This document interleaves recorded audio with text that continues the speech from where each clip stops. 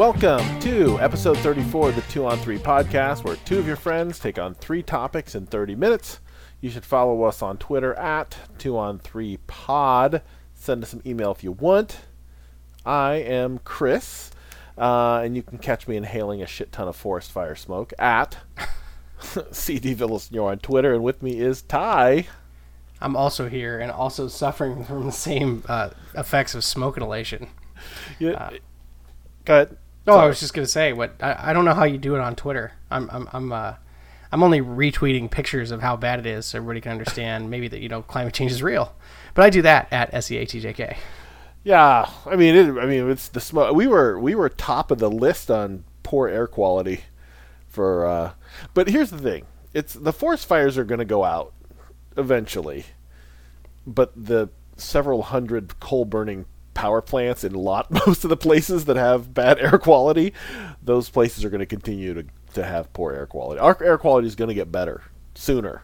Yes, but the overall heating of the planet is going to... I guess my point is that it certainly feels a little bit more like the new normal, and I'm not super excited to have a season on the calendar called Fire. Fire season? Yeah. We've always had fire season, but it was sort of a limited part of the summer. Now I feel like it is a much larger portion of the summer.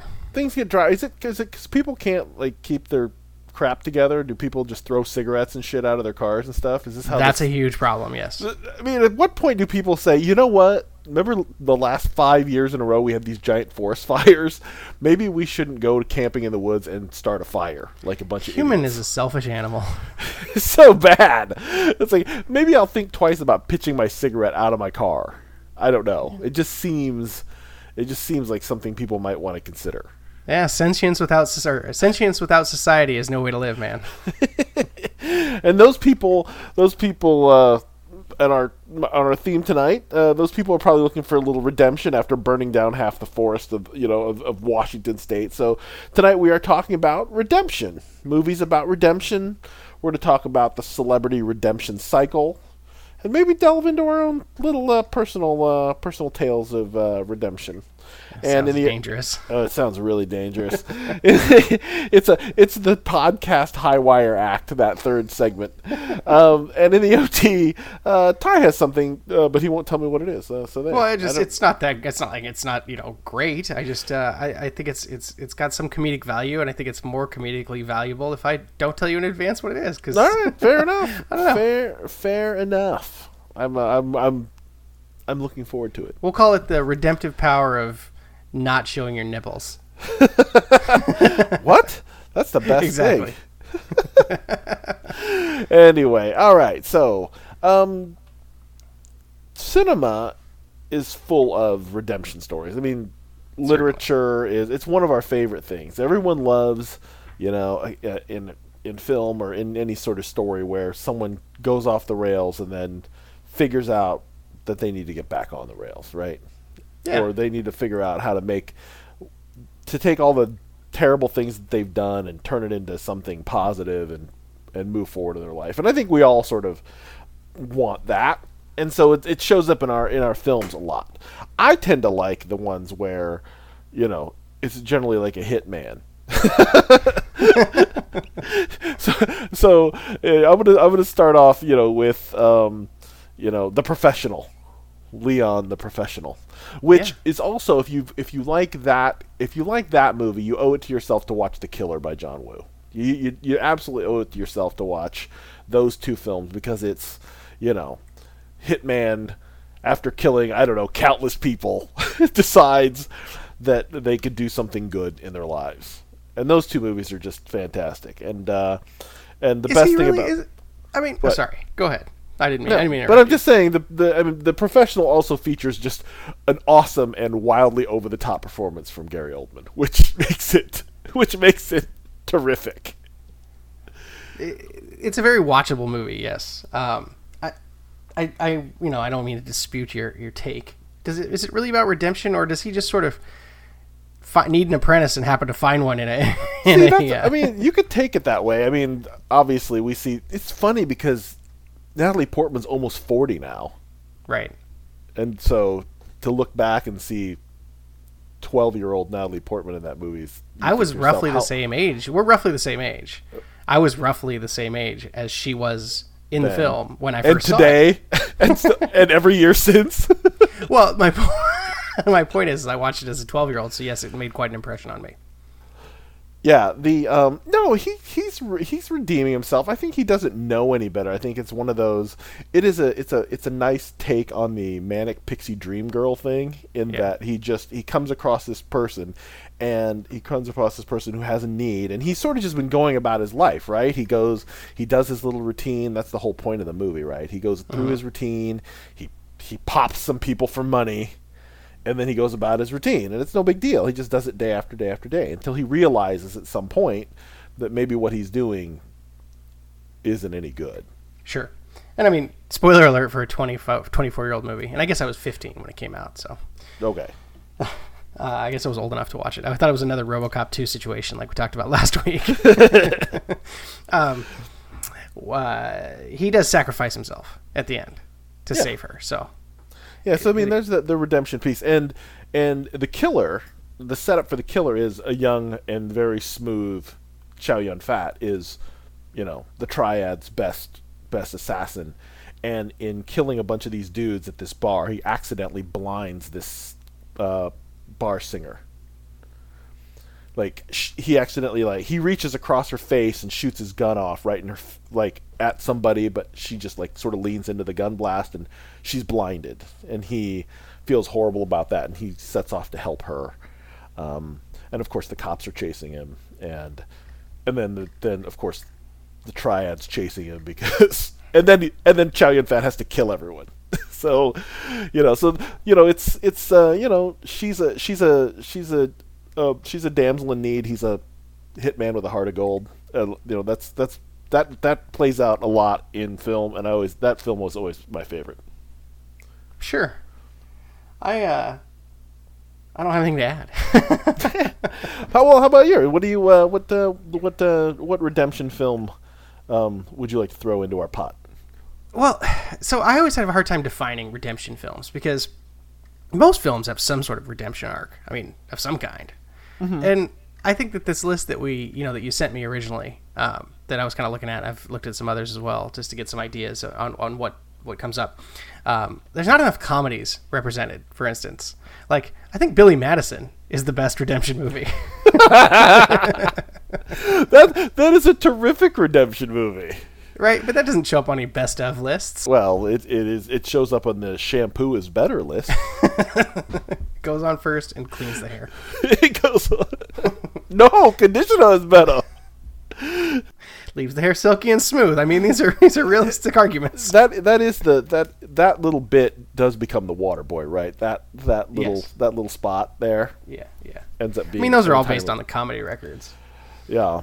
But really, I just wanted an excuse to talk about Groundhog Day because it's on this list. And, of course, it's a redemption movie in a way, but it's really hard to watch now in today's cultural climate because, especially if you remember that it's her first day, it's Andie MacDowell's first day working with him every day. Right. So he's just the world's most heavy-handed sexual harasser. Yes, it is very, in the Me Too era, it's a little hard to watch, but I've seen it written more than once to say that Groundhog Day is the most accurate representation of Buddhism, of reincarnation, of trying to get it right every day. So this is always one of those things where if anyone brings up Groundhog Day, I always have to ask them, how long do you think Bill Murray has existed in Groundhog Day? Oh, I think it goes on for decades. I think it goes on longer than that. You think so? I think it goes on for... I'd like to think it goes on for hundreds of years. Could you imagine? Could you imagine what a terrible hellhole you'd be in if it went on? I think it goes on for a long, long, long time. It makes more sense to me if it wasn't just a year of him existing in Groundhog Day, but for him existing in Groundhog Day for longer than he can count, like an entire lifetime of living in Groundhog Day, like 40 years worth or 50 years worth. Well, at this point, that sounds like, existential punishment. Yeah, well, that's the whole point of it, right? Isn't that the whole point of Groundhog Day? Is that he at one point can't get it right, and then at some point refuses to get it right, and then finally catches on to the path, and then decides, okay, I can change this, and then goes about trying to change it.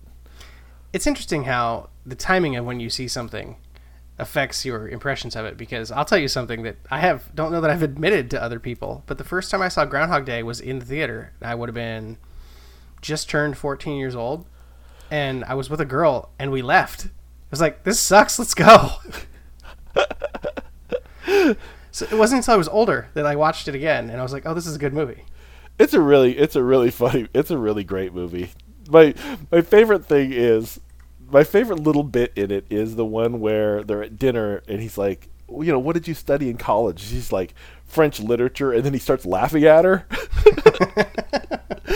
And then of course they cut to like the next one where he's completely learned French, right, and has learned French poetry. So I mean, how long would it take you to like learn French? And then I feel like someone's done this on the internet, this whole like time study about how long it must have taken. I'm absolutely sure somebody has, but he learns to play the piano. I mean, these are things that take time, and he's not doing it every day, right? Some days he just does nothing. Like, my sense is some days he just doesn't leave his hotel room at all, and then wakes up in Groundhog Day again. I mean, we get shown at least like 10 days of him killing himself. Yeah. So I think there are long stretches in between where he's just confused. I don't think every day he wakes up. I don't think they show you every serial day that happens. I think there are long stretches in between those scenes where he's just sort of living in Punxsutawney. Yeah. Just having another day. Do you think there's a day where he just doesn't go do the thing? And then he decides he's going to save people, and then how many times does he try to make sure no one dies in Punxsutawney that day? Like, he saves that homeless guy again and again and again. That movie's it's a deep well of again, existential study. You can definitely find your own suffering if you watch that movie enough times. And it's one of those things where it's like, that would be a terrible place to exist. We all think, oh, it's Groundhog Day. It's like, oh my God. Yeah. Every time that alarm clock goes off, you'd lose your mind. It would be. Have you ever read a Stephen King short story called The Jaunt? I can't say that I have. Oh my God, you should read it. And it's tangentially, thematically, maybe similar to Groundhog Day. It's a quick read. Okay. Yeah, it's a good one. I'm generally not a Stephen King guy, but I'll check it out. Yeah, it's short. You could read it. You could read a Stephen King short story. Just don't pick up The Stand. Try to read that, for God's sake. All right. So, in terms of our other redemption film, there is a whole. I mean, Clint Eastwood has just been doing. Clint Eastwood's been doing redemption for ever. Yeah. Right. We certainly didn't get very far into this list. We didn't. That's okay. But I like the conversation. But yeah, I mean, Unforgiven is maybe, it's probably the best Clint Eastwood movie. I mean, maybe you can at me on that. I'd have to do some analysis. I think it's his best film, and certainly heavily into the redemption mode, and an absolutely wildly awesome performance from Gene Hackman, who might be the most underrated actor of my lifetime. Well, I mean, it's hard to argue with Unforgiven. It won 2 Oscars? It won some Oscars. And he won an Oscar, I think, for directing it, right? Yeah. I don't know. I'd have to look that up, but it's in there. And I did not see Letters from Iwo Jima. Man, those I didn't see. There were a couple of war movies there, right? I only remember the. There are 2, right? There's one that's told from the Japanese standpoint, and then there's one told from the American standpoint.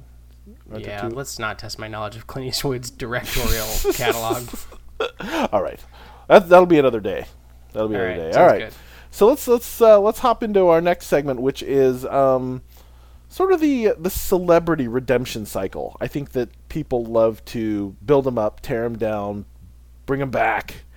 I mean, we're living currently through And of course, it's the 2-on-3 podcast. We can't get through one of these things without talking about golf. But we're currently living through the Tiger redemption. Like, yes. we've all given, like, we Can loved you really him. redeem yourself through sport after he did all the things that he did? Winning cures everything, right? I mean, Kobe Bryant. I don't forgive Kobe Bryant. Well, you don't, but so many people do. How about A-Rod? Let's talk about Tiger. A-Rod never really did anything. What do you mean A-Rod never ever did anything? Who cares about steroids? All A-Rod ever did was be a doofus and lie in the wrong, stupid way. All he ever had to say was, yeah, I did it. I'm sorry everybody else was doing it. Yeah, and I made, $800 million in salary doing it. Yeah, I don't care. I don't care. Steroids. Are you giving in baseball? So baseball, I don't care at all. Baseball and steroids. You're totally fine with baseball. The only thing I care about steroids is it bad for your body and shorten your lifespan? Like, is it in the same way that I care about head injuries in football? Like, is it bad for you and is going to make your life worse and kill you early? Well, the answer, of course, is yes, but we don't care because we're entertained by I care. Right? You care? I do. You care about the NFL guys? Yeah, if it was up to me, if I was a commissioner, I'd just be like, we're going to completely revamp the sport. It's going to be the exact same sport. We're just going to take a lot of the protective gear away. It's going to be a American football version of rugby eventually. Yeah, because those guys don't. Shift now. Those guys don't get concussions. Cause they do, but not at the same rate. Right, because coming into it. I just think the players would adjust. I think if you don't have headgear on and shoulder pads, I remember what it's like to deliver a hit with pads on, and you're fearless. You wouldn't approach it the same way, at least not completely the same way. Although I can tell you, like for unpadded football, a friend of mine from college got his lung popped in unpadded football, so there's that. He got his lung punctured, and I definitely sacrificed the body when you're young, but I think you learn anyway. This is not what we're talking about. Not what we're talking about, but that's okay. But no, we're currently living. Last weekend, you saw it in its full glory. The Tiger redemption it's on. It's here. Like, no one remembers anything that happened between 2009 and 2017. People have completely just given him a full pass. It's like, here was the greatest golfer we'd ever seen. He was selfish, and he cheated on his beautiful wife and beautiful children, and then he was an asshole to everybody, and then he got injured and almost could never play again, and last week he's in contention to win the PGA Championship, and there were 0% haters. Everybody I could tell, from what I could tell, was, certainly Twitter was on the bandwagon. Until today. Yeah? There was it was the worst take ever, but I saw in like Valkenberg's Twitter replies, there was like people talking about Tiger wasn't actually that good. The field was weak. Only Phil was good too at the time. Jesus. Like just that's a freezing cold take. It's really terrible. It's like, did you watch golf at the time? Do you not remember how great Ernie was and how do you remember how Vijay Singh lobbied the USGA to make the fairways tighter because he was the most accurate driver on tour? Right. That's like saying that everyone that Usain Bolt ran against was slow. Mm-hmm. Usain Bolt won. He won all those races because everyone is slow. Like 7 guys. Like, if it wasn't for Usain Bolt, 7 of those guys would have broke the world record. Right. if you took Usain Bolt's name out of the hat. That's maybe not a great analogy, considering that is actually measured by complete. Like, it's not relative. Like, it's truly not relative. Well, it is relative. Well, no, but it's not. He's going to run as fast as he runs, regardless of who's running around. Tiger Woods is going to score what he scores at. He won the Masters by 12 shots. I don't want to hear any of your arguments about he wasn't the greatest of all time. He was the greatest of all time. He's not the most awarded. He doesn't have the most accolades of all time. He didn't win the most trophies of all time, but he was the greatest golfer of all time. And whatever. People are also mad racist. But we're ready to bring him back on. We're ready. Everyone's ready for him. And why is that? Because he is wildly entertaining. And we're ready we're ready to complete his arc, because everyone has a feeling that his story, his golf career story, is coming to a close.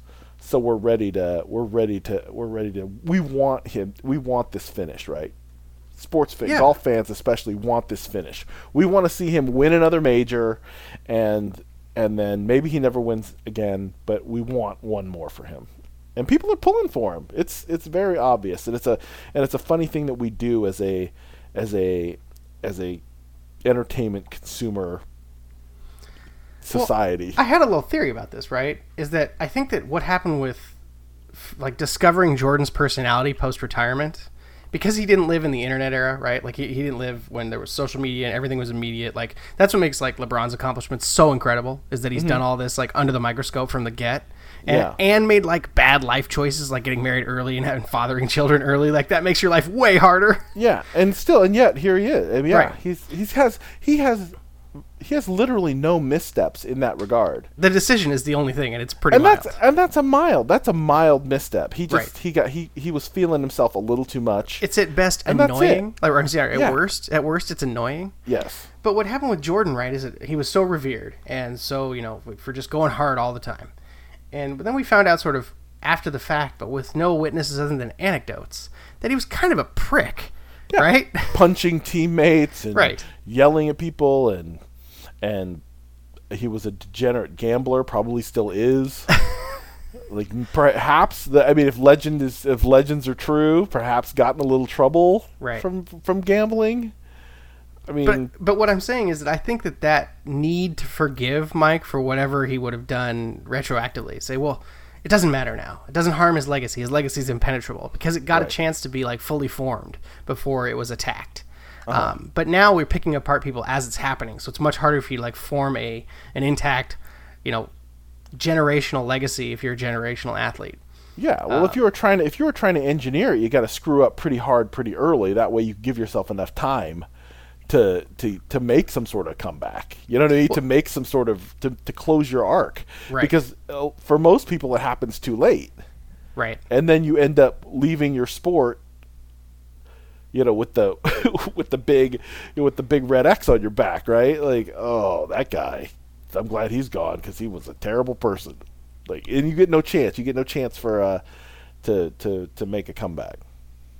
Well, that's why I'm always an apologist for this, though. Like, I'm not a big fan of the bad teammate thing, obviously, but I also don't like the just holier than thou attitudes people have toward other humans in general, particularly people, sports writers and athletes, and this need to create these mythic figures as if people aren't just human beings just because they happen to be good at sports. Mm-hmm. So, like guys like Terrell Owens or Randy Moss, who used to be had a reputation as a malcontent, and maybe was in ways that were manageable, but made headlines at the time because there's a 24-hour. There's how many 24-hour sports channels? 15. So. You know what I'm getting at. It's just this idea that people are people, and they're going to do dumb shit, and raking them over the coals for it, as long as they're not being, I don't know, aggressively antagonistic toward large groups. But certainly Tiger, I guess my question is, does Tiger deserve more shit? Like, the kinds of things he did in his marriage are the kinds of things that used to make people like disappear from the public eye forever. Right. Well, people, I mean, you don't have to go too far to figure out that what? And if you're famous, how many 9 times out of 10 you've cheated on your spouse and Right. and moved on? It's so commonplace, especially among, rates of divorce and all that kind of stuff are down across the board. But if you're famous, the odds are you're divorced at least once, right? Yeah. And so to rake Tiger over the coals, it's not the fact that he did it. It's the fact that everybody had built this image of him, and then when you wreck it all the way. I think the thing that brought this to my attention early on was back when he was contending at the British. I think it was during the practice rounds, even before he was in contention, that he pushed through like a line of children who were waiting for autographs without stopping. Uh-huh. And it was just sort of this like half a day story where people just posted it. Here's Tiger kind of being a dick. And there was no backlash whatsoever. And I can't figure out why Tiger gets so much latitude, because I feel like most other athletes that might have got some shit for that. I did read a follow-up on that. It turns out he did actually, at the moment he walked past them, but he did come back and sign stuff for those kids. All right. He just didn't in that moment because he was in the middle of something. All right. Which is the hardest part about being a celebrity, right? Right. I mean, if you were having dinner with your family and people were like, "Hey, excuse me, can I have your autograph?" You'd be like, "You know what, dude? I'm eating dinner with my family." At some point you have to, where do you draw those lines? I mean, that's a whole different conversation. I think I just I'm in the middle of a meal. If you're still here when I'm finished and we're ready to go, I'll come take a picture with you. If you want to wait outside, that's up to you. Like I'm gonna make you put some skin in the game for the picture. You hang out for another 45 minutes while I eat my dinner and drink my coffee, and if you're hanging out outside, we'll get a picture and we'll get some. If I'm an athlete though, and there's a kid, and the kid seems genuinely into it, I think that would have a hard time saying no. That's a tough one. That really is a tough one. I have this friend who tells the best story. When he was a little kid, he was living in Texas. The New York Yankees had come to town, and Reggie Jackson. It's Texas. It's Dallas, Texas. They're at the Rangers game. It's July. It's hot as hell, and out of the locker room comes Reggie Jackson wearing a fur coat. And he's 10 or 11, and they're all like, "Can I get an autograph? Can I get an autograph? Reggie, can I get an autograph?" Reggie stops in front of all these kids and all these gathered people, these parents and whatnot, and says, "If I have to sign an autograph for you, I have to sign an autograph for all you motherfuckers." And of course, and then just walks onto the team bus, and that's the last thing you see of it. And he said all the kids were just like, "Yeah, that's the best thing that ever happened." And then all the parents are just pissed, right? Mm-hmm. It's like, "Oh, Reggie Jackson, you're a terrible person." But it was the best experience those kids had ever had. Like, oh my God. Reggie Jackson walked by us and then cursed. It was the best. Oh, my daughter has just gotten to the age where she seems to start to recognize the swear words. So, we're watching a TV show or a movie, and there's, I think we were watching parts of Justice League. They weren't watching it. We were watching it, and they were kind of coming in and out. Mm-hmm. And at some point, because Momoa's got all the crass lines in the movie, right? Sure. He called somebody an asshole or whatever, and my daughter snaps her head around. Asshole. And I'm like, don't. It's like, yeah. She's like, why? I'm like, just don't. It's going to get you in trouble at school. That's all I said. And that was at the end of the conversation. Those are words that you can hear but cannot say. Correct. That's how we did it. All right, here we go. Segment 3. Are you scared? This is a tough one. Let's talk about, personal. Here's the funny thing. As I was thinking about personal things like this, like personal redemption, personal life mulligans, it mostly comes down to being young and stupid. Oh, yeah. Right? So, for me, my parents never prepared. This is probably, I don't know if this is relatively common with maybe Asian kids. Okay. But I'm going to paint it with a broad brush. They never taught me how to have, a relationship with a member of the opposite sex. Yeah, no, it sucked that you had to figure it out on the go. So my parents were all like, "Well, Chris, you need to concentrate on your schoolwork. Yeah. You have no time for this stuff, and you have to be this and that. So, you could be, work on your sports and do this and that, but you don't really have time for girls. There'll be plenty of time for that when you're older." So my folks never, ever talked to me about how to manage a relationship with how you're left unto yourself. So left unto yourself, you're just like, I don't know how to do this. So you watch movies. I have to learn. Yeah. I have to learn from watching other people, my older people at school, and well, that guy's pretty cool. He treats his girlfriend like crap.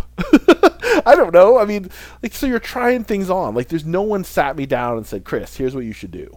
Yeah. If you like that girl, you should talk to her, and then if she likes you, you should ask her to go to the movie, and then you guys should just get to know each other. I mean, if someone would have just said that much to me, I guess I felt like that part was self-explanatory. No, it wasn't though. Like as a kid, you just because I mean, well, I got started early, so I was practicing. I was getting those reps in early, and screwing up. I mean, I obviously, everyone looks at me and says, "Wow, Chris, you're obviously cool," and like.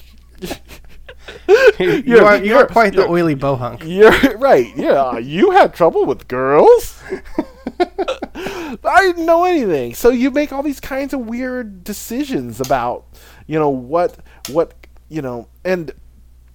and not to say that I was an incel.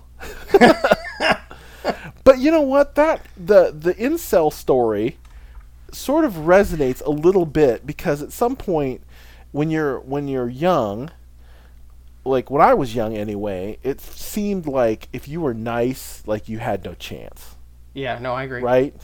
So for people who don't follow this whole incel thing, it's this idea that it's sort of the super sociopathic aspect of that idea. It's not my fault that nobody will fuck me is the bottom line. Right. Yeah, it's not my fault. It's society's fault. It's women's fault that no one will fuck me. And I guarantee you, no, that's not the truth. That's not the truth. But I understand kind of where that happens because as a young person, as you're bubbling up through middle school and into high school, if you're the nice guy, you might not get to date a cheerleader. You might not get to be. You might get looked over. You might get friend zoned, and that's a hard thing to understand when you're trying to figure stuff out.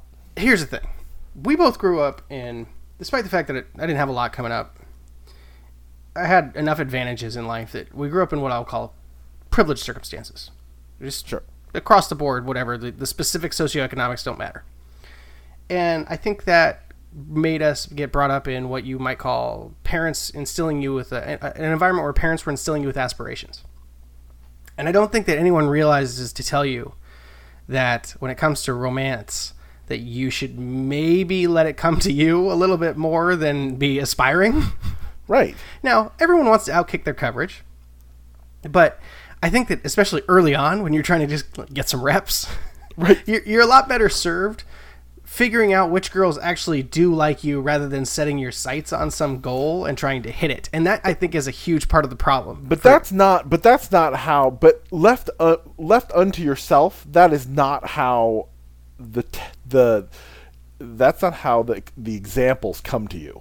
No. Right? It's you have to come to this realization yourself or somebody else has to teach you this. Or someone has to help you. Yes. And if you don't have any help in this regard, you will set your sights on, this is the girl I want to date, and what do I need to be or what do I need to do to get her to like me. Sure. And it's not so far from there to make a leap to say that, well, bad press is better than no press, right? Like, I would rather, the worst thing that could happen is they could be indifferent toward you. Sure. So if you can't get them to like you, it's easier for you to get them to hate you. And so you'll take the road. You'll take you know what? If she's not going to like me, she might as well hate my fucking guts. So what could I do to this poor girl? How could I attack her in some way, shape, or form that would make her hate me, because that would be better than her ignoring me. I see where you're coming from. I can't personally say that. I know it's a twisted thing that happens in the mind of a teenage boy who has no guidance in this regard.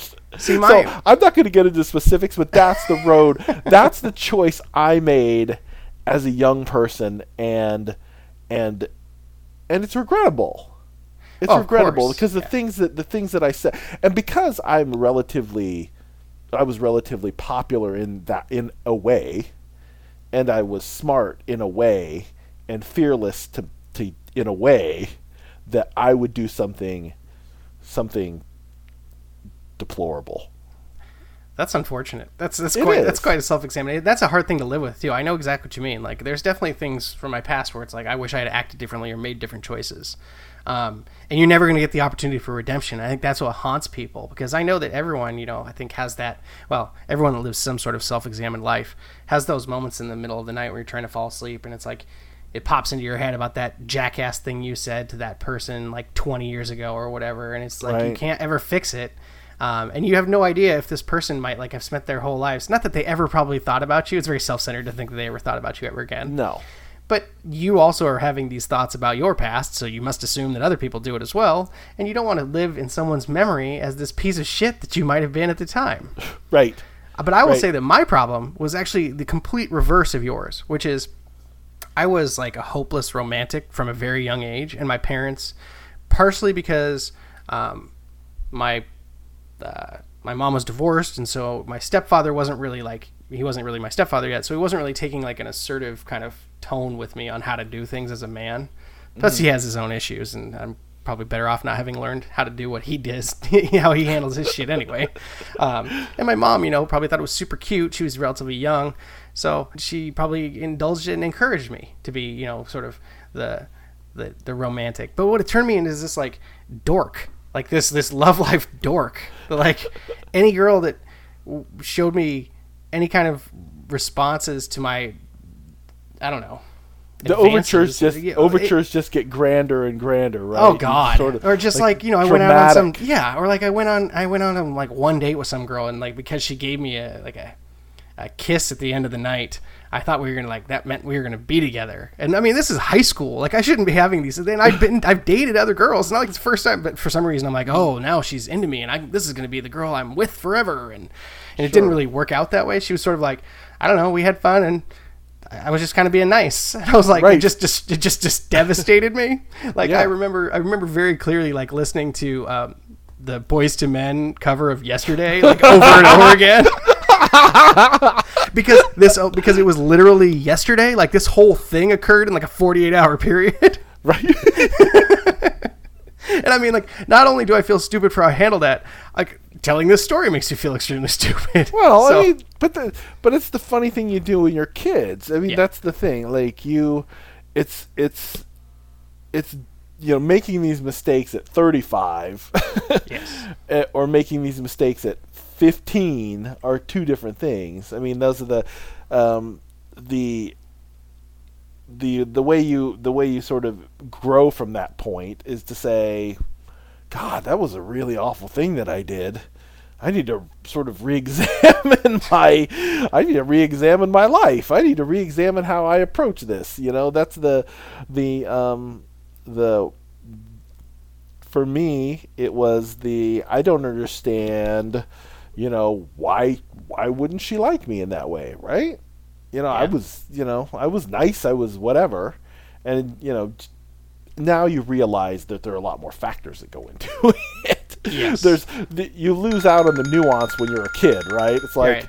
I'm nice enough, I'm popular enough, she should want to hang out with me. Maybe her dating goals are aspirational. Right. She was probably wanted to date some dude who was cool.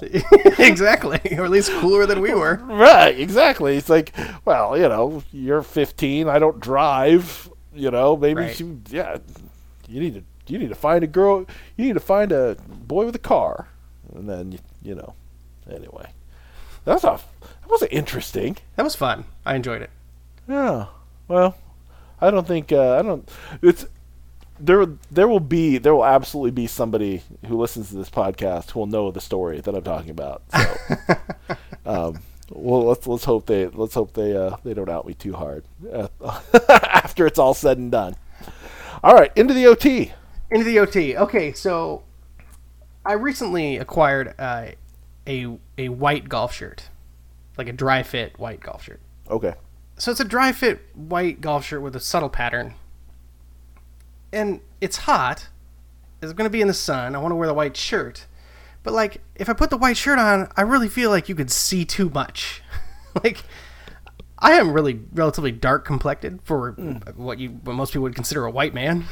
Sure. And as such, my nipples are pretty dark.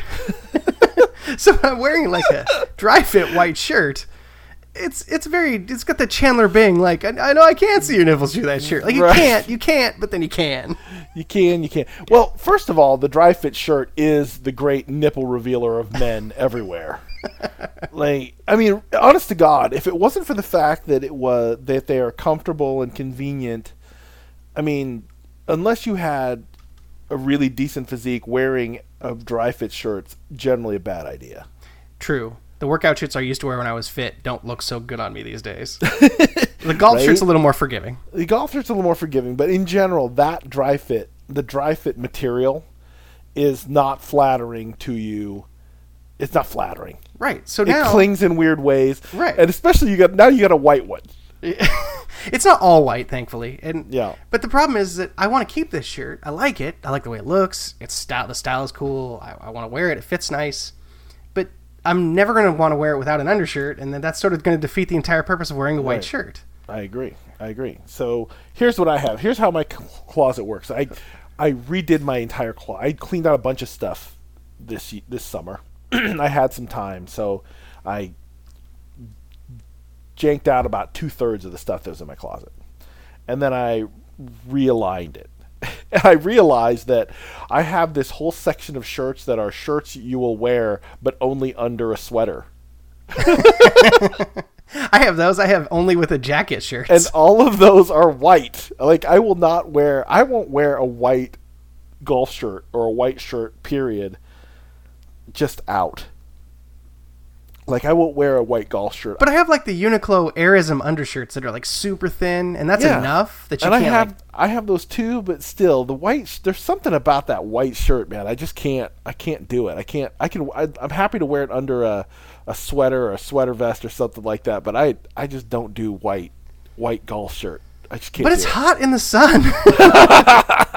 But you could just wear, like, gray. For some odd reason, gray is fine, but there's something about a white golf shirt I just can't deal. Yeah. On the Golf Channel, they had Golf's Greatest Games 2010 Ryder Cup. Celtic Manor? Don't hold me to that, but that sounds right. But the Euros are all wearing white shirts and dark slacks and no hats. They're all hatless.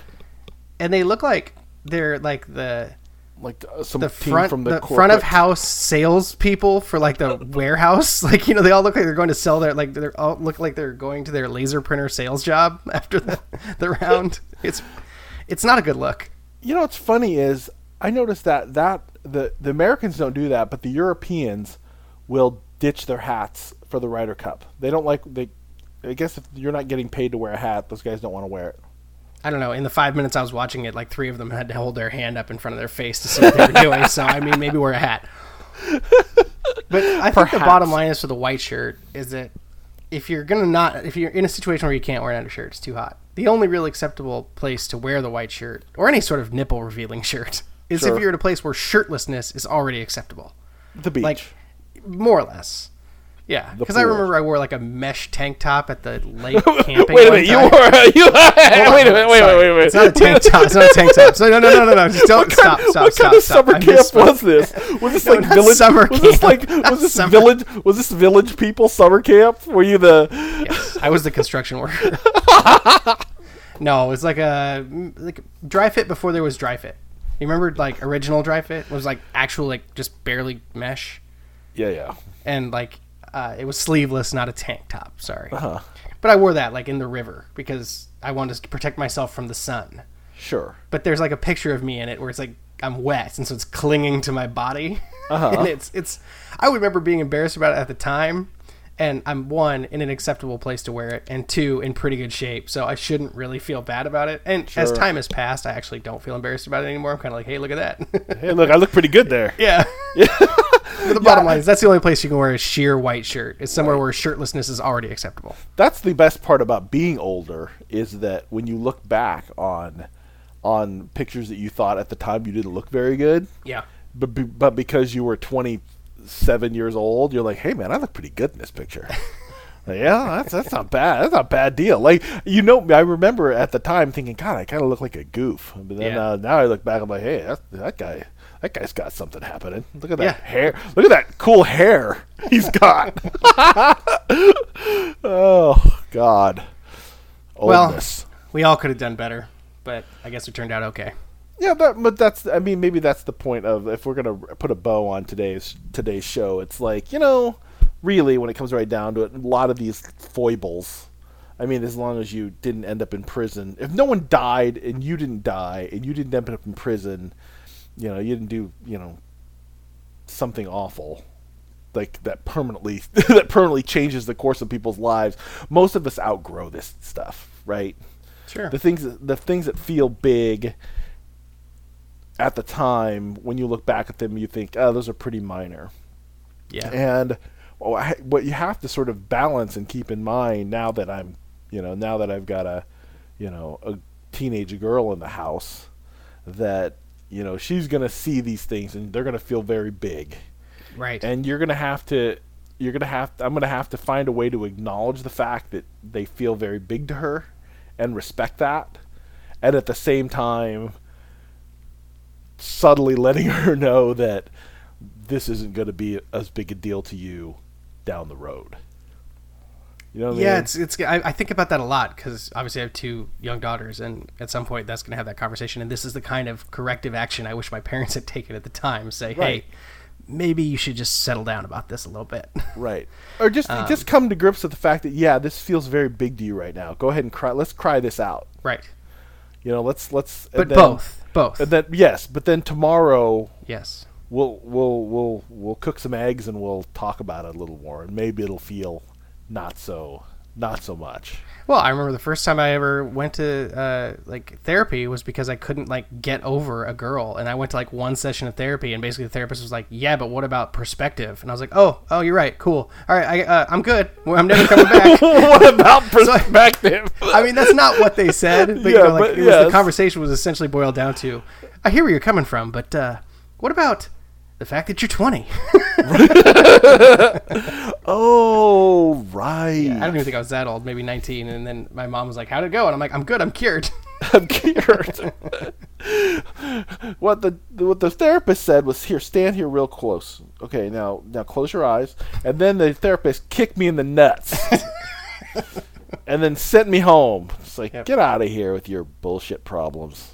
Yeah, that is something I think that all old people lament that the young people lack is perspective.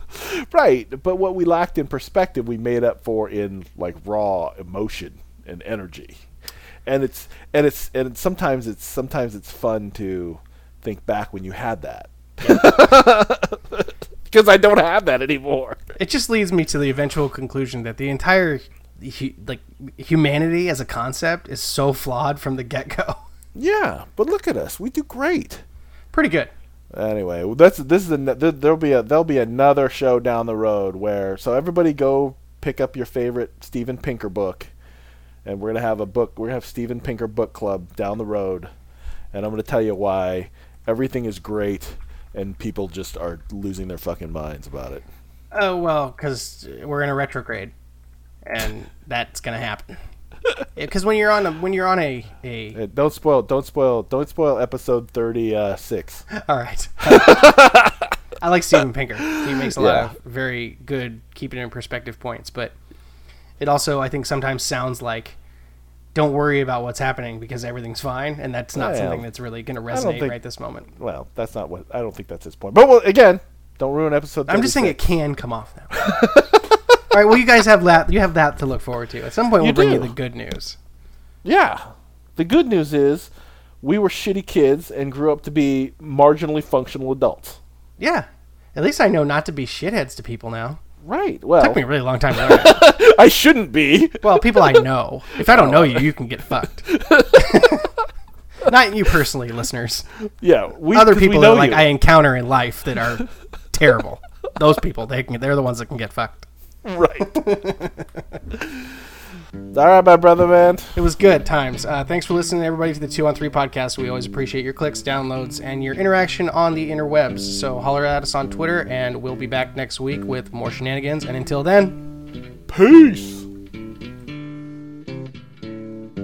Old pirates, yes, they rob I, sold I to the merchant ships. Minutes after they took I from the bottomless pit, but my hand was made strong by the hand of the Almighty.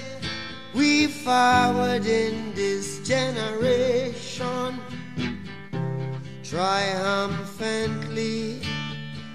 Won't you help to sing these songs of freedom? 'Cause all I ever have, redemption songs, redemption songs. Emancipate yourselves from mental slavery. None but ourselves can free our minds. Have no fear for atomic energy, 'cause none of them can stop the time. How long shall they kill our prophets while we stand aside and look? Ooh, some say it's just a part of it. We've got to fulfill the book. Won't you help to sing these songs of freedom? 'Cause all I ever have, redemption songs, redemption songs, redemption songs.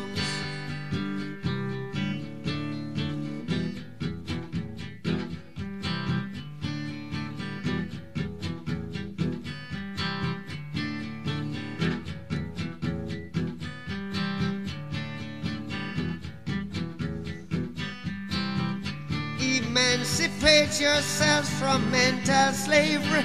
None but ourselves can free our mind. Oh, have no fear for atomic energy, 'cause none of them can stop at the time. How long shall they kill our prophets while we stand aside and look?